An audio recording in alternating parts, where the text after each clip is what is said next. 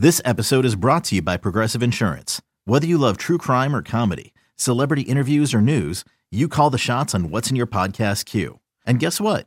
Now you can call them on your auto insurance too with the Name Your Price tool from Progressive. It works just the way it sounds.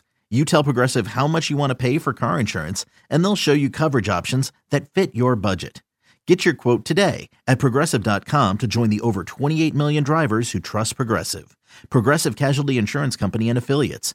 Price and coverage match limited by state law.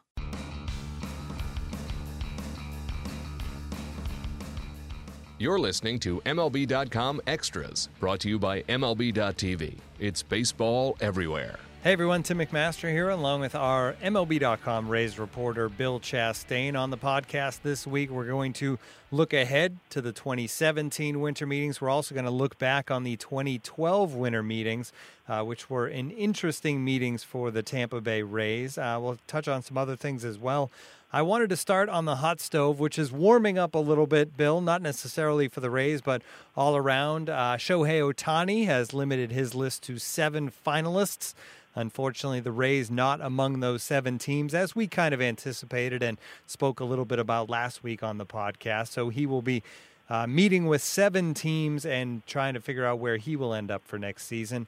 As far as trade rumors with the Rays, it seems like there's still a lot of smoke about Colomé and whether or not he'll get dealt. And he's a guy on that roster, right, that makes a lot of sense if the Rays are going to deal somebody. When you look at his contract, what he might be able to bring back, he seems to be a logical guy that they could move. Yeah, and when you factor in that the team's owner, Stu Sternberg, has, kind of said they're going to lower the payroll this year, you got to look for ways to do that. And Colomé is projected by a lot of people to make probably $5 million plus through arbitration. So, if you do the math, he might be one of the guys that would be likely candidate to go. Early in the offseason, we heard the Twins and Colomé. More recently, there's been some reports about maybe the Cardinals. And then I saw one report by John Paul Morosi of MLB Network and MLB.com. He mentioned that if Stanton falls through for the Cardinals, maybe the Cardinals would kind of broaden that trade and try to pull in Colomé and maybe go after a guy like Evan Longoria. Now, obviously, that's a big name that draws some headlines.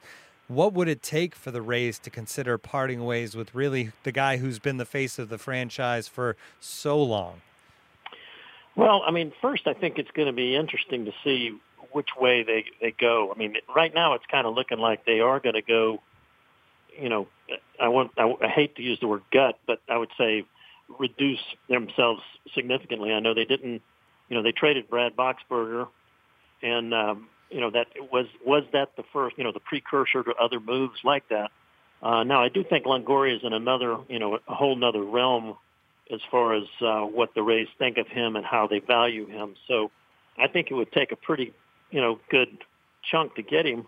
But by the same token, he's coming up on his 5 and 10. So, if they were going to move him, it would look like they would want to move him before that came into being. But I do think it would take a lot because I think he's kind of viewed as the leader and kind of the heart of the team. Yeah, and you mentioned 5 and 10, of course. Players who are 10 years in the big leagues, 5 with one team, have those full no-trade I guess they get the ability to have that no-trade clause in the contract. So, yeah, if you're going to trade him, it would probably have to be for that because he just feels like a guy that's comfortable with that organization, is happy to be with that organization. So with the possibility of scaling down payroll and rumors like this, when you look ahead to the winter meetings, which start on Sunday into Monday down in Orlando, Florida, Bill, usually the Rays are a fairly quiet organization at the winter meetings, doing a lot of talking, but not necessarily pulling the trigger on any big moves. Does this make it more likely that maybe they'll be more active because of the chance to deal away some contracts and scale down, as you put it? And that probably depends on how far they got at the GM meetings. Historically, like you said, they have always just kind of put parameters for deals together and talked with other clubs about, finding interest and, to see if they had a match. And it always seems like, it's shortly after the winter meetings when these deals come to fruition. So, I imagine they'll be talking with everybody, particularly if, I'm still waiting to see, like I said, what their plan is for the off season. Are they going to try and build around some of their veterans, or are they going to trade those guys and go to a totally, youth movement? I don't expect them to go to the total youth movement. They've never done that. But, when you try and guess what these guys do, you can get brain freeze. So it'll be interesting to see which way they go. It is interesting, too, because they do have team-friendly contracts on a lot of their big-name players. Longoria, you'd save money by trading him, but he actually has a team-friendly deal. Chris Archer has a team-friendly deal. So I think you're right. It makes a lot more sense to maybe make some tweaks and try to catch some breaks and make a run with who you have if you can add the right pieces.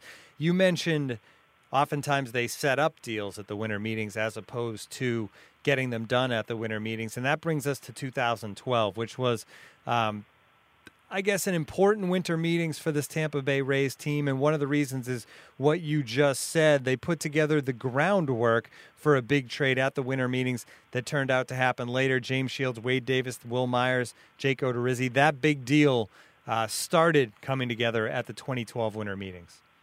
And if you look at that deal, both teams won. The Rays got the Rookie of the Year. They got Odorizzi for a longer time than what James Shields was.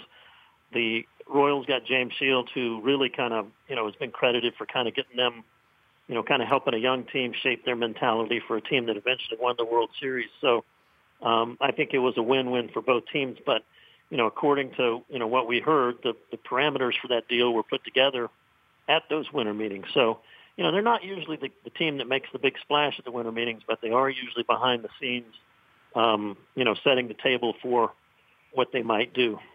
In that same winter meetings, they also did get a deal done. They brought in Yunel Escobar. He acquired him for Derek Dietrich. Talk about that deal, because it feels like that was one where the Rays, when you look back on it, won that trade.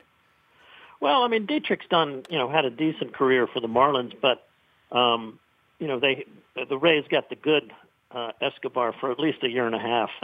And I say that because sometimes he could be a little bit flighty. But, when you see him and he's playing well, he's really a talented player, and he really helped the Rays when he was, particularly that first year at shortstop. So that's a look back at 2012, a memorable year as far as winter meetings go with this Tampa Bay Rays team.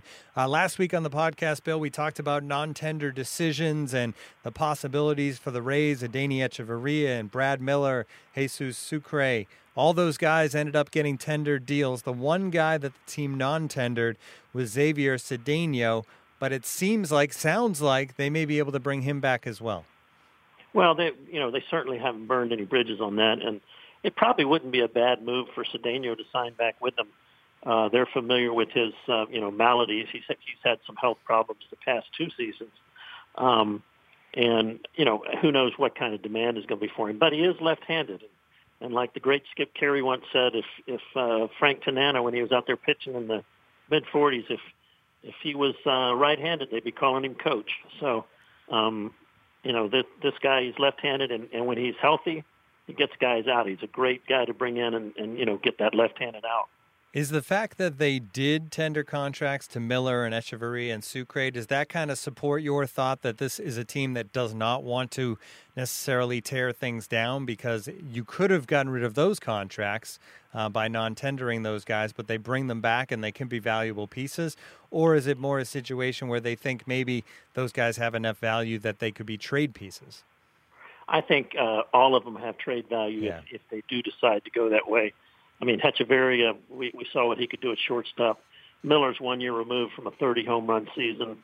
And Sucre, he really came a long way last year offensively, and his value as a defensive catcher is pretty well known. So all three of those are valuable pieces. But, they actually, just like we were talking about Hechavarria last week, if they, decide to trade him, you've got Matt Duffy, maybe Willie Adames comes in there. Same thing with Brad Miller. We're not, even talking to Chaim Bloom the other day. He wasn't even sure quite where they were going to put Miller next year. He brings him a lot of flexibility. He can play shortstop, second base, first base, and the outfield. And even if he has struggled some with the glove, being able to play all those positions is, there's certainly a value to that. And I guess that also opens things up as to it kind of broadens the number of players that you can go after to fill holes, because you don't necessarily have to go out now and find a first baseman to fill the hole until Jake Bauers is definitely ready, because you could move Miller there and fill a different hole, right? It gives them more options for the rest of the offseason. Totally. All right, well, it's going to be interesting. We'll see if maybe in Orlando at the winter meetings next week, if this Rays team can have some fire to go with the smoke and maybe pull off some deals. We'll certainly see. That'll be the next time that we get together to record this podcast. This has been MLB.com Extras, our Rays edition. For Bill Chastain, I'm Tim McMaster. Tune in again next week.